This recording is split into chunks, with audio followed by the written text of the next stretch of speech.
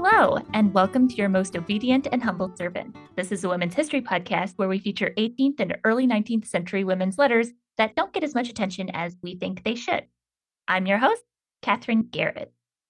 This week, I'm very excited to introduce Nancy Stetz.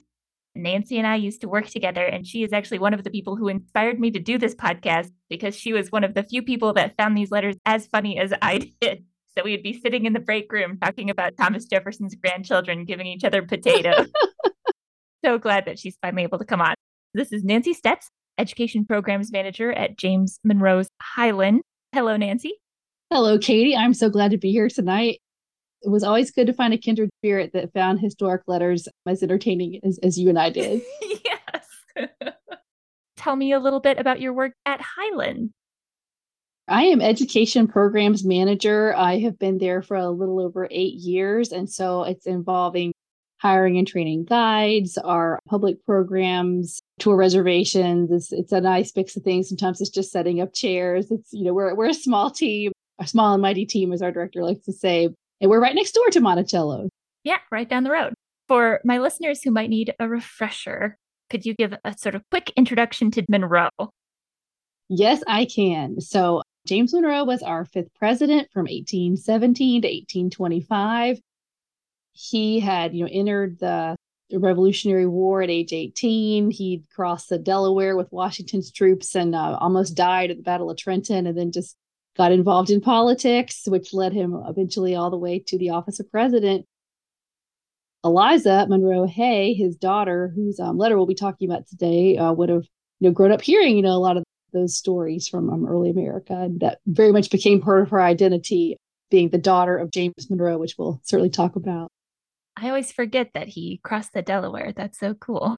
And then was kind of erroneously painted in The Boat with Washington, and the very famous Washington crossing the Delaware painting, symbolic painting. We know they actually crossed at different times. Still counts. Yeah. This is a letter from James Monroe's daughter, who I was not familiar with at all before you sent me this letter. So I was very excited when I received this one. Tell me a little bit about her. Eliza was definitely a character, someone that definitely, I would say, had a strong personality.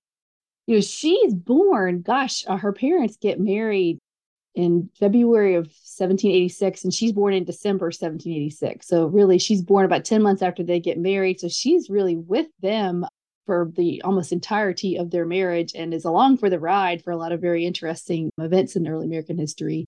I would say one thing about Eliza that probably really deeply imprinted her was being a diplomat's daughter. Monroe will end up going to France twice, once for Washington, then again for Jefferson. He was also a minister to England and Spain. Eliza, by the time she's 20 years old, she spent, nearly 8 years of her life in Europe, and very interesting connections there. I think probably felt, somewhat worldly. She was very well educated. When Monroe went to France for the first time under George Washington, he put Eliza in this school for girls run by Madame Campan. And she had been a lady in waiting for Marie Antoinette, also the sister of Citizen Genet, who I'm sure you know from your work with the Washington Papers. Right away, Eliza's kind of like in the mix with all these kind of interesting personalities in Paris. And to kind of set the scene for when she first gets to Europe, when the Monroes get to France in 1794, it was early August, and Robespierre had just been executed like 3 days before they got to Paris. It would have been certainly a rather dramatic time to, become an American in Paris. Eliza would have certainly, heard a lot of these stories, I'm sure. She seemed to have kind of an appreciation of drama, might be a nice way to put it. I think kind of started in these girlhood years, because she's 7 years old when she, first gets to Paris. At Madame Campan's school, she is going to make friends with another little girl there named Hortense. Hortense was the daughter of Josephine, who will later marry Napoleon. And so Eliza Monroe and Napoleon's stepdaughter become fast friends and are friends the rest of their lives. And even at Highland today, we have jewelry in our collection, for instance, that Hortense sent as gifts, because they stayed in touch, like at important events in Eliza's life, like when she got married or had a child. Eliza even named her only daughter Hortensia after Napoleon's stepdaughter.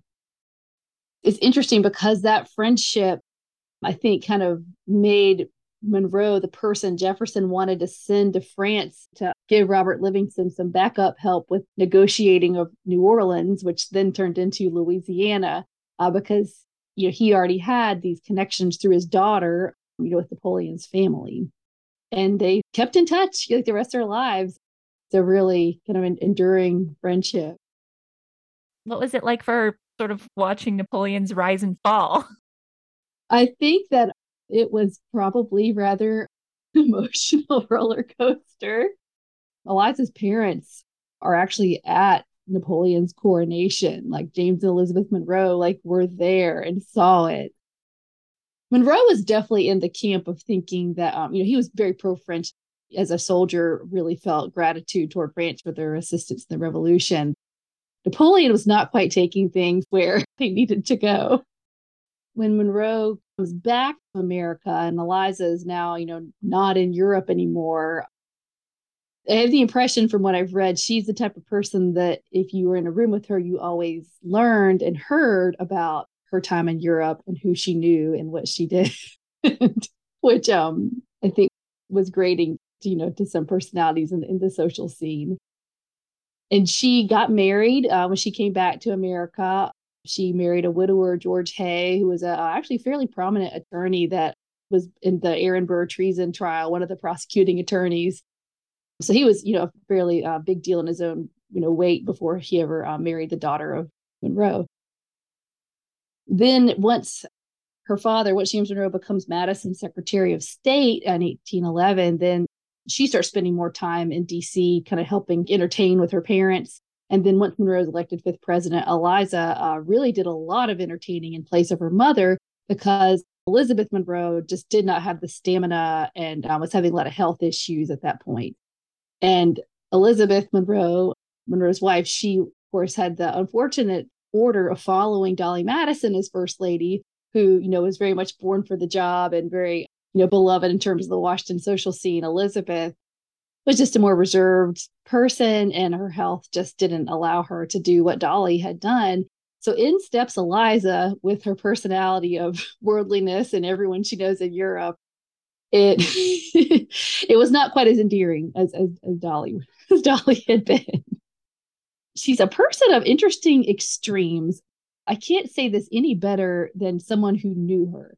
And so I'm going to actually read a quote from Louisa Catherine Adams, wife of John Quincy Adams, who was writing about Eliza in her diary. And this is a good one. Louisa says regarding Eliza, "This woman is made up of so many great and little qualities, is so full of agreeables and disagreeables, so accomplished and so ill-bred, has so much sense and so little judgment. She is so proud and so mean. I scarcely ever met such a compound. I have certainly not written this in haste, as I have taken 2 years to decide upon her merit. But one striking trait I can pronounce, and that is her love of scandal. No reputation is safe in her hands. I never, since the first moment of any acquaintance with her, have never heard her speak well of any human being." Oh, that is so good. That was handpicked with you in mind. I thought you'd like that. I want to hang out with her so bad. Yeah. And so you've got this very kind of petty side of Eliza, but then she also is an interestingly very deeply compassionate person. And so in 1811, there was this terrible Richmond theater fire. And apparently she went and cared for a number of the burn victims when she was pregnant and potentially lost the baby just due to the stress. But she was that type of person. When Monroe was president, John C. Calhoun, his Secretary of War, Calhoun's wife, Floride, lost a baby. Eliza went and tried to, kind of sit with her 3 nights in a row. Monroe described Eliza as the best nurse in the world. Margaret Bayard Smith, great chronicler of Washington society, she said, and so she proved to be. And so she's got this kind of nurse maternalistic side, and then has a love of scandal. The way Louisa described her as, I never knew such a compound. I thought that was a really good one. Fabulous. Because I found a quote about her on the Monroe Papers website. Yeah. It was a little meaner, though. It was somebody saying like that she just talked and talked and talked. And I'm like, I want a second opinion. Yeah. That's a subject I'll say that guides at Highland often banter around. Is like, what was Eliza really like? Is she as bad as it sounds like, or is there more this kind of gold interior? It's hard to say. I guess it would really just take meeting her. Yes, a complicated woman. Yes. Yeah. Well, that's fabulous. I feel like I understand her a lot better now. Is there anything that you think they should know about this specific context right before we get into this letter? The letter we're going to read tonight is when Eliza is at the very end of her life. Whether she knows it or not, she will have less than a year until she dies. So this is like the final chapter in her life. And she's in France and she's just fallen on very hard times. And so to kind of set up, why is she in France? After Monroe retires from being president in 1825, Eliza and her husband kind of join her parents at their Oak Hill plantation in Northern Virginia. And Monroe sells Highland, he sells a number of enslaved families, and kind of you don't really see him back in the Charlottesville area after he's president, with the exception of sometimes going to like meetings at the Board of Visitors at the University of Virginia. He's now a Northern Virginia resident. And Eliza and her husband, George Hay, they're there too. Monroe has about a 5-year retirement where he's basically trying to clear debts accrued from his political service. After about 5 years in 1830 in September, there is this like terrible double tragedy in the family where Eliza's husband, George Hay, had gone to the Springs and was on his way back and died like very suddenly. Like he knew he'd been ill, like to the point where he'd made a will, but I don't know that they realized how drastic it was. So she doesn't get to see him before he dies. While she's, processing that, 2 days later, her mother, Elizabeth Monroe, also died at Oak Hill. So the family loses, this very valued son-in-law, Eliza's spouse, and then Elizabeth, all within a 2-day blow of each other. And so then you've got Eliza, the older Monroe daughter, and her father there in Northern Virginia at Oak Hill, thinking, what should we do? Once Elizabeth and George are buried, Eliza and her father decide not to stay in Virginia. They decide to move in with her younger sister, Mariah Monroe Gouverneur, who's now married and living in New York City with her husband.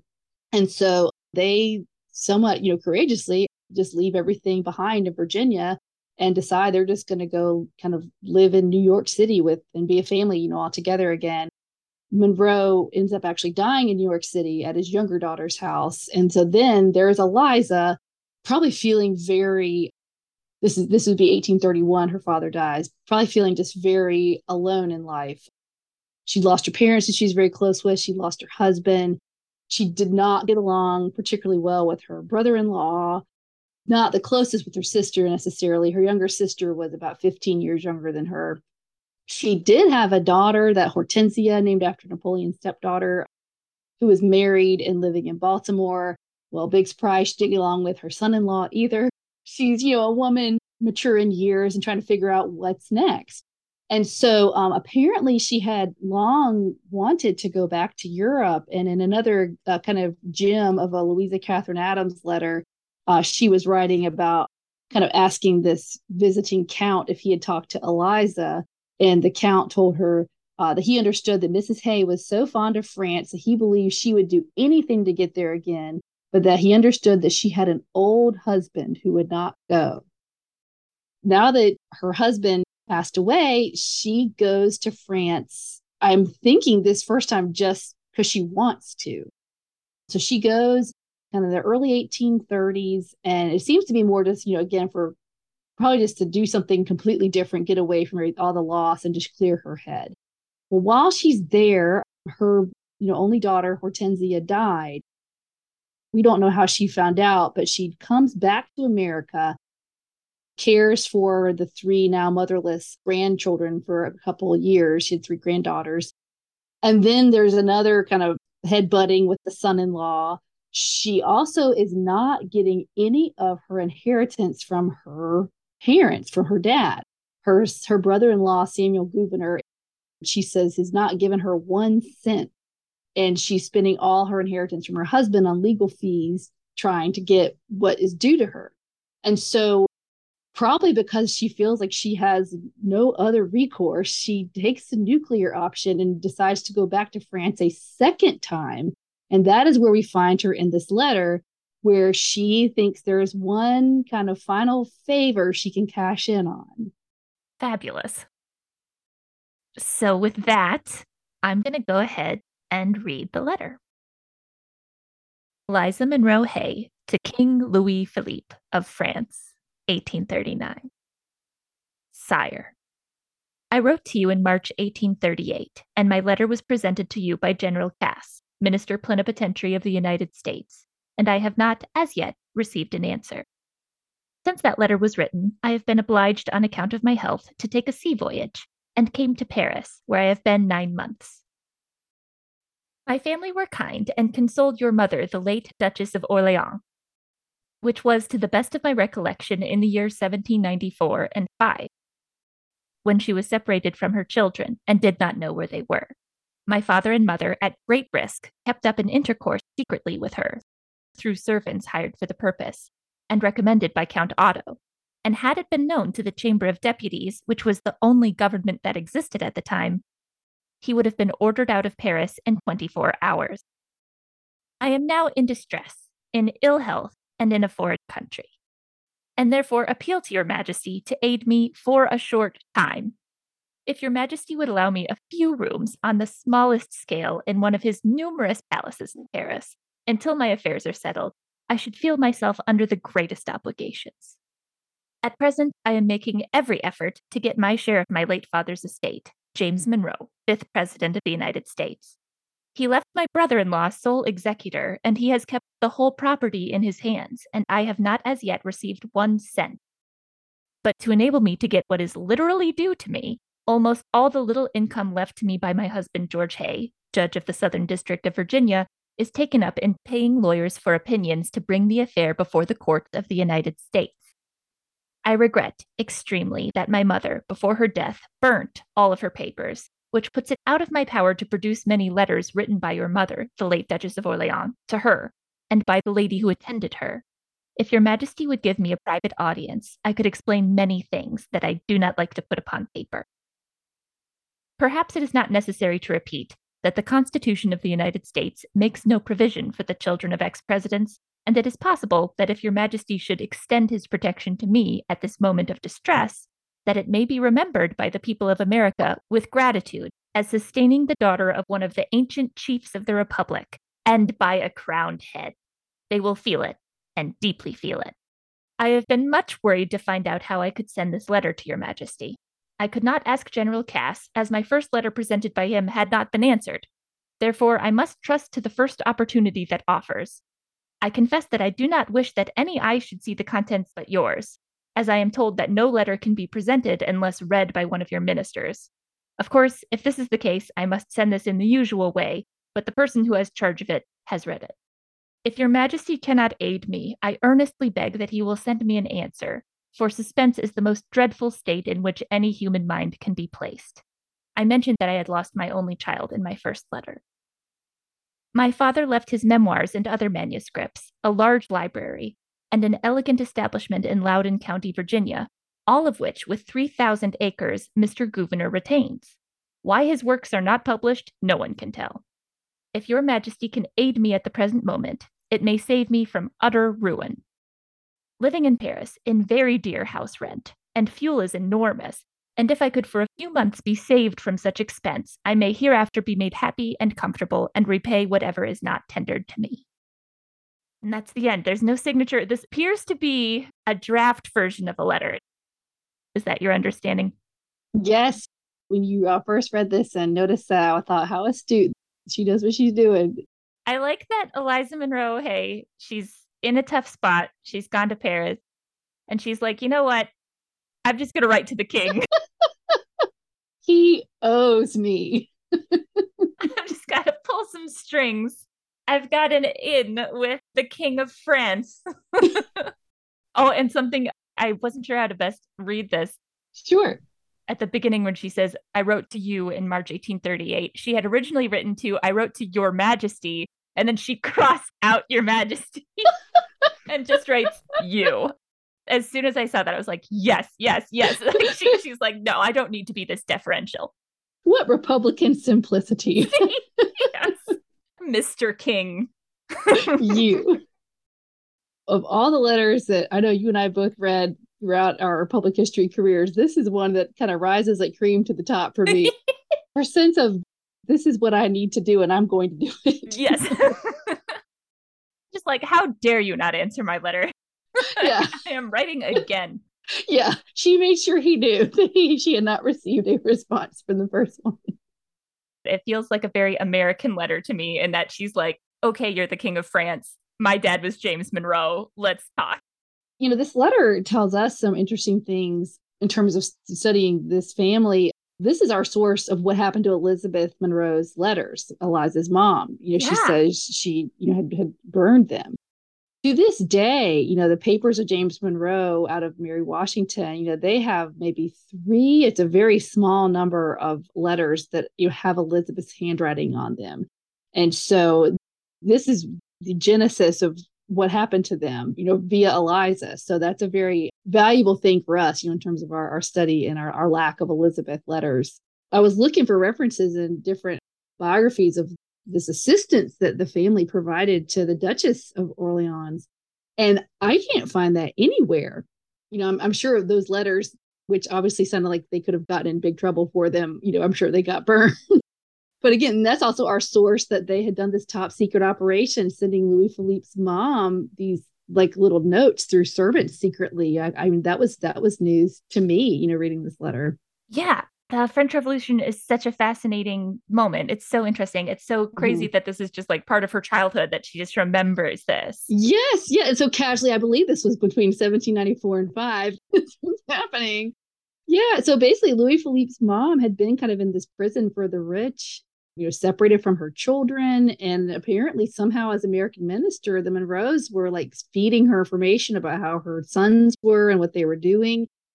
It's interesting. In Monroe's autobiography, he does write about helping to free Madame Lafayette from prison and also freeing Thomas Paine from prison, which were pretty elaborate schemes he and his wife cooked up. This was a new one, to learn about this too. Makes me wonder, are there other things that they were, secretly rigging that, just haven't turned up yet?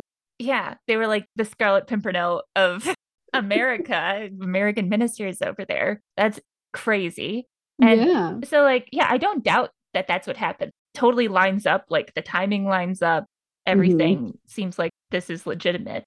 And again, also, it's just like such an interesting time period, right? So like she was there during the revolution where there's no king. They lived through the reign of terror, Napoleon. And now it's like, oh, wait, I know his mom is now the King of France. Yeah. Yeah. And he would have been, somewhat older than her, not like by multiple decades. Like he probably would have just been like an older adolescent to her when she was over there. Yeah, no, it is very interesting of like, hey, I'm going to pull this card of my parents helped your mom. I bet he does have a palace she could just chill in for a while. I know. Right? She's thinking like there's probably some room no one's in at the palace that she could occupy just fine.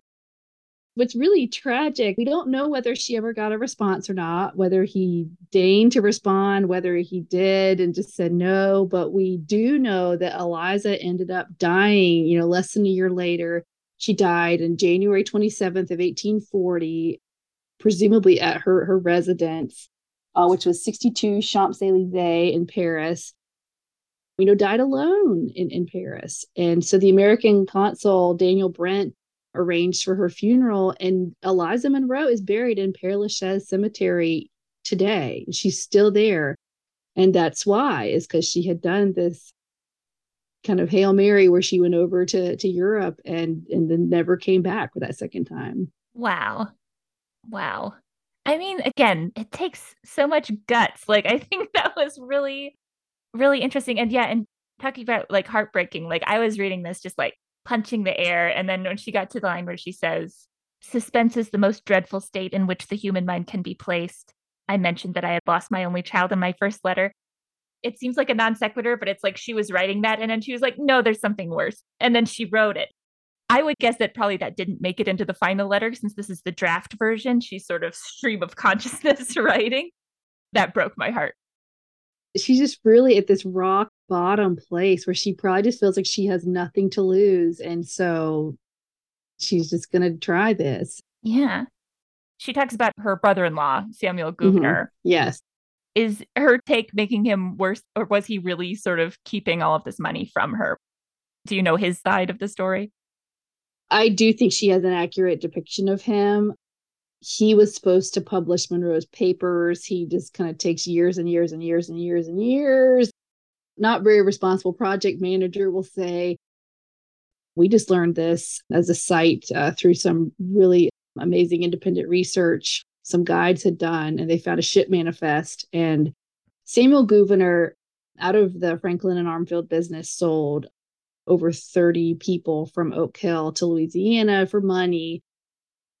He was in all sorts of scandals with the post office. He, after Eliza's younger sister dies in 1850, he, within a very brief period of time, remarries to this Mary Diggs Lee, who was kind of an heiress from several prominent families, seemed to have an issue with horse racing and gambling. So yeah, I would say Eliza is correct. He is not distributing the will as he was supposed to. How frustrating.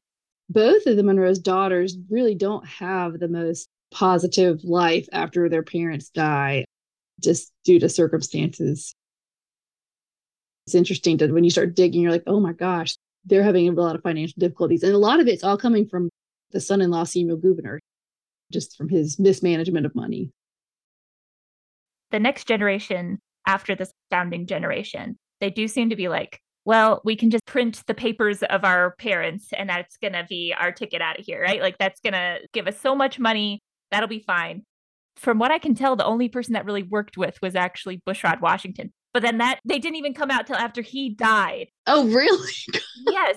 But it was like everybody seemed to be like, well, we'll publish these papers. Everybody will snap them up. And then it's like, they're almost never profitable, these early editions. And it takes longer than people think. So as a documentary editor myself, I'm always interested in how these things worked out. But with Bushrod, it is when you read his letters, you can like see the dollar signs like in his eyes as he's writing about publishing these letters. He's found his golden ticket. Yeah. And yeah, so it took a long time for Monroe's papers to get published. It's such a shame that her mom burned all of her letters. Again, with these women's letters, Martha did it.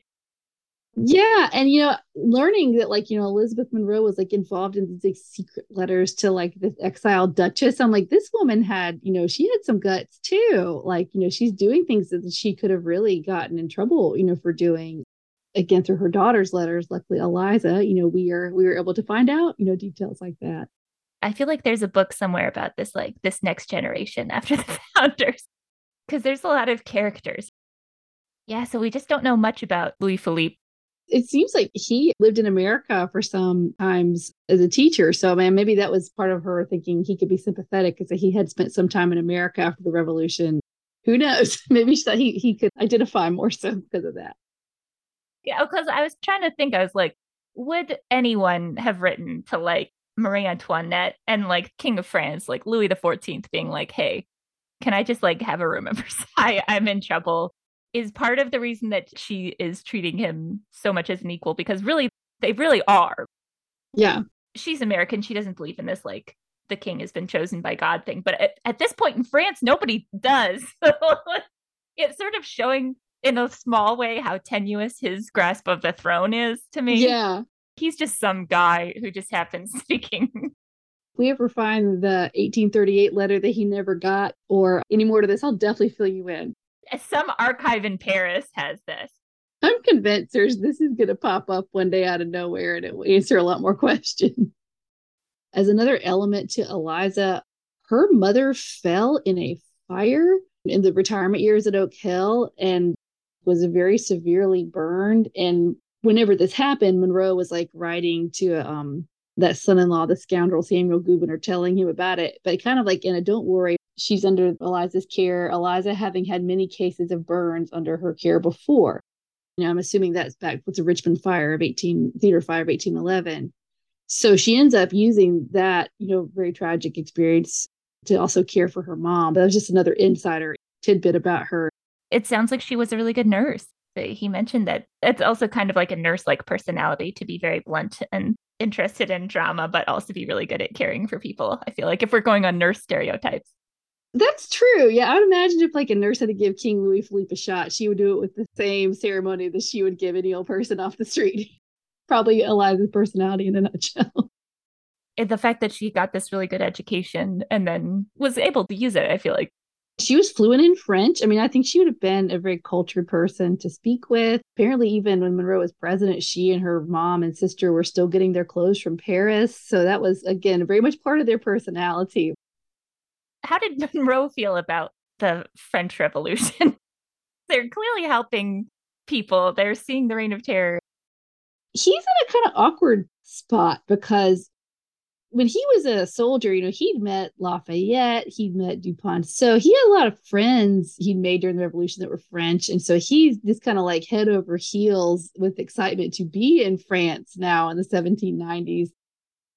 Washington is, president and wanting Monroe to keep this very hard line neutrality stance. And then there's the Jay Treaty that no one will tell Monroe anything about. And the French are kind of like, hey, what's this? And Monroe is kind of put in this awkward position of like, no one will tell me anything, but we love you. We love you all. Like America loves France.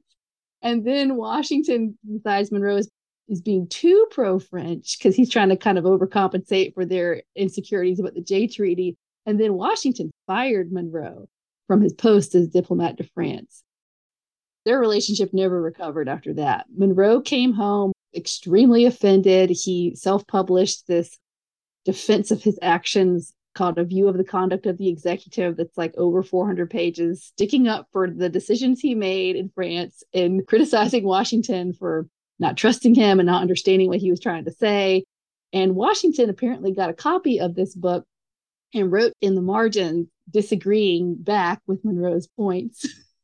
It's so funny talking to Washington people and talking to the Federalist people and talking to the people who work at Democratic Republican sites, because it's still to this day, the party divide lives on. Yeah, because like Jefferson and Madison are like, do it. Like they're totally like encouraging him to self-publish this book. And so this is getting off topic from Eliza, but then, Monroe will end up having this deja vu experience where when he's minister to Great Britain, Jefferson fired him from that because of a treaty he didn't find satisfactory. And, I was like, okay, Monroe did not come home and write a defense of his actions and criticizing Jefferson. He's learned. He just kind of took a stiff upper lip and came home. Oh, man. Keep getting fired by your friends. Yeah, exactly. Yeah. Maybe it was just too awkward at the thought of living next door to this one. These are kind of the situations Eliza is probably hearing about, over the dinner table. And, I can see how you would kind of be used to this level of action and drama and ups and downs, and therefore continually seek it, in Washington society in the 18 teens and 20s. Yes.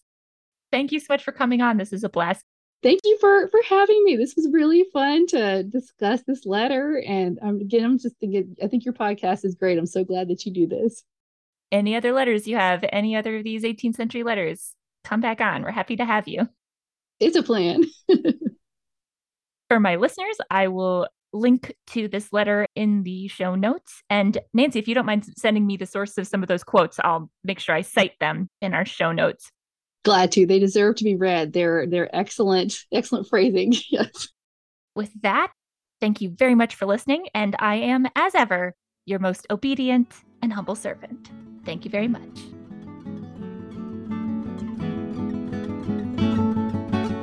Your Most Obedient and Humble Servant is a production of R2 Studios.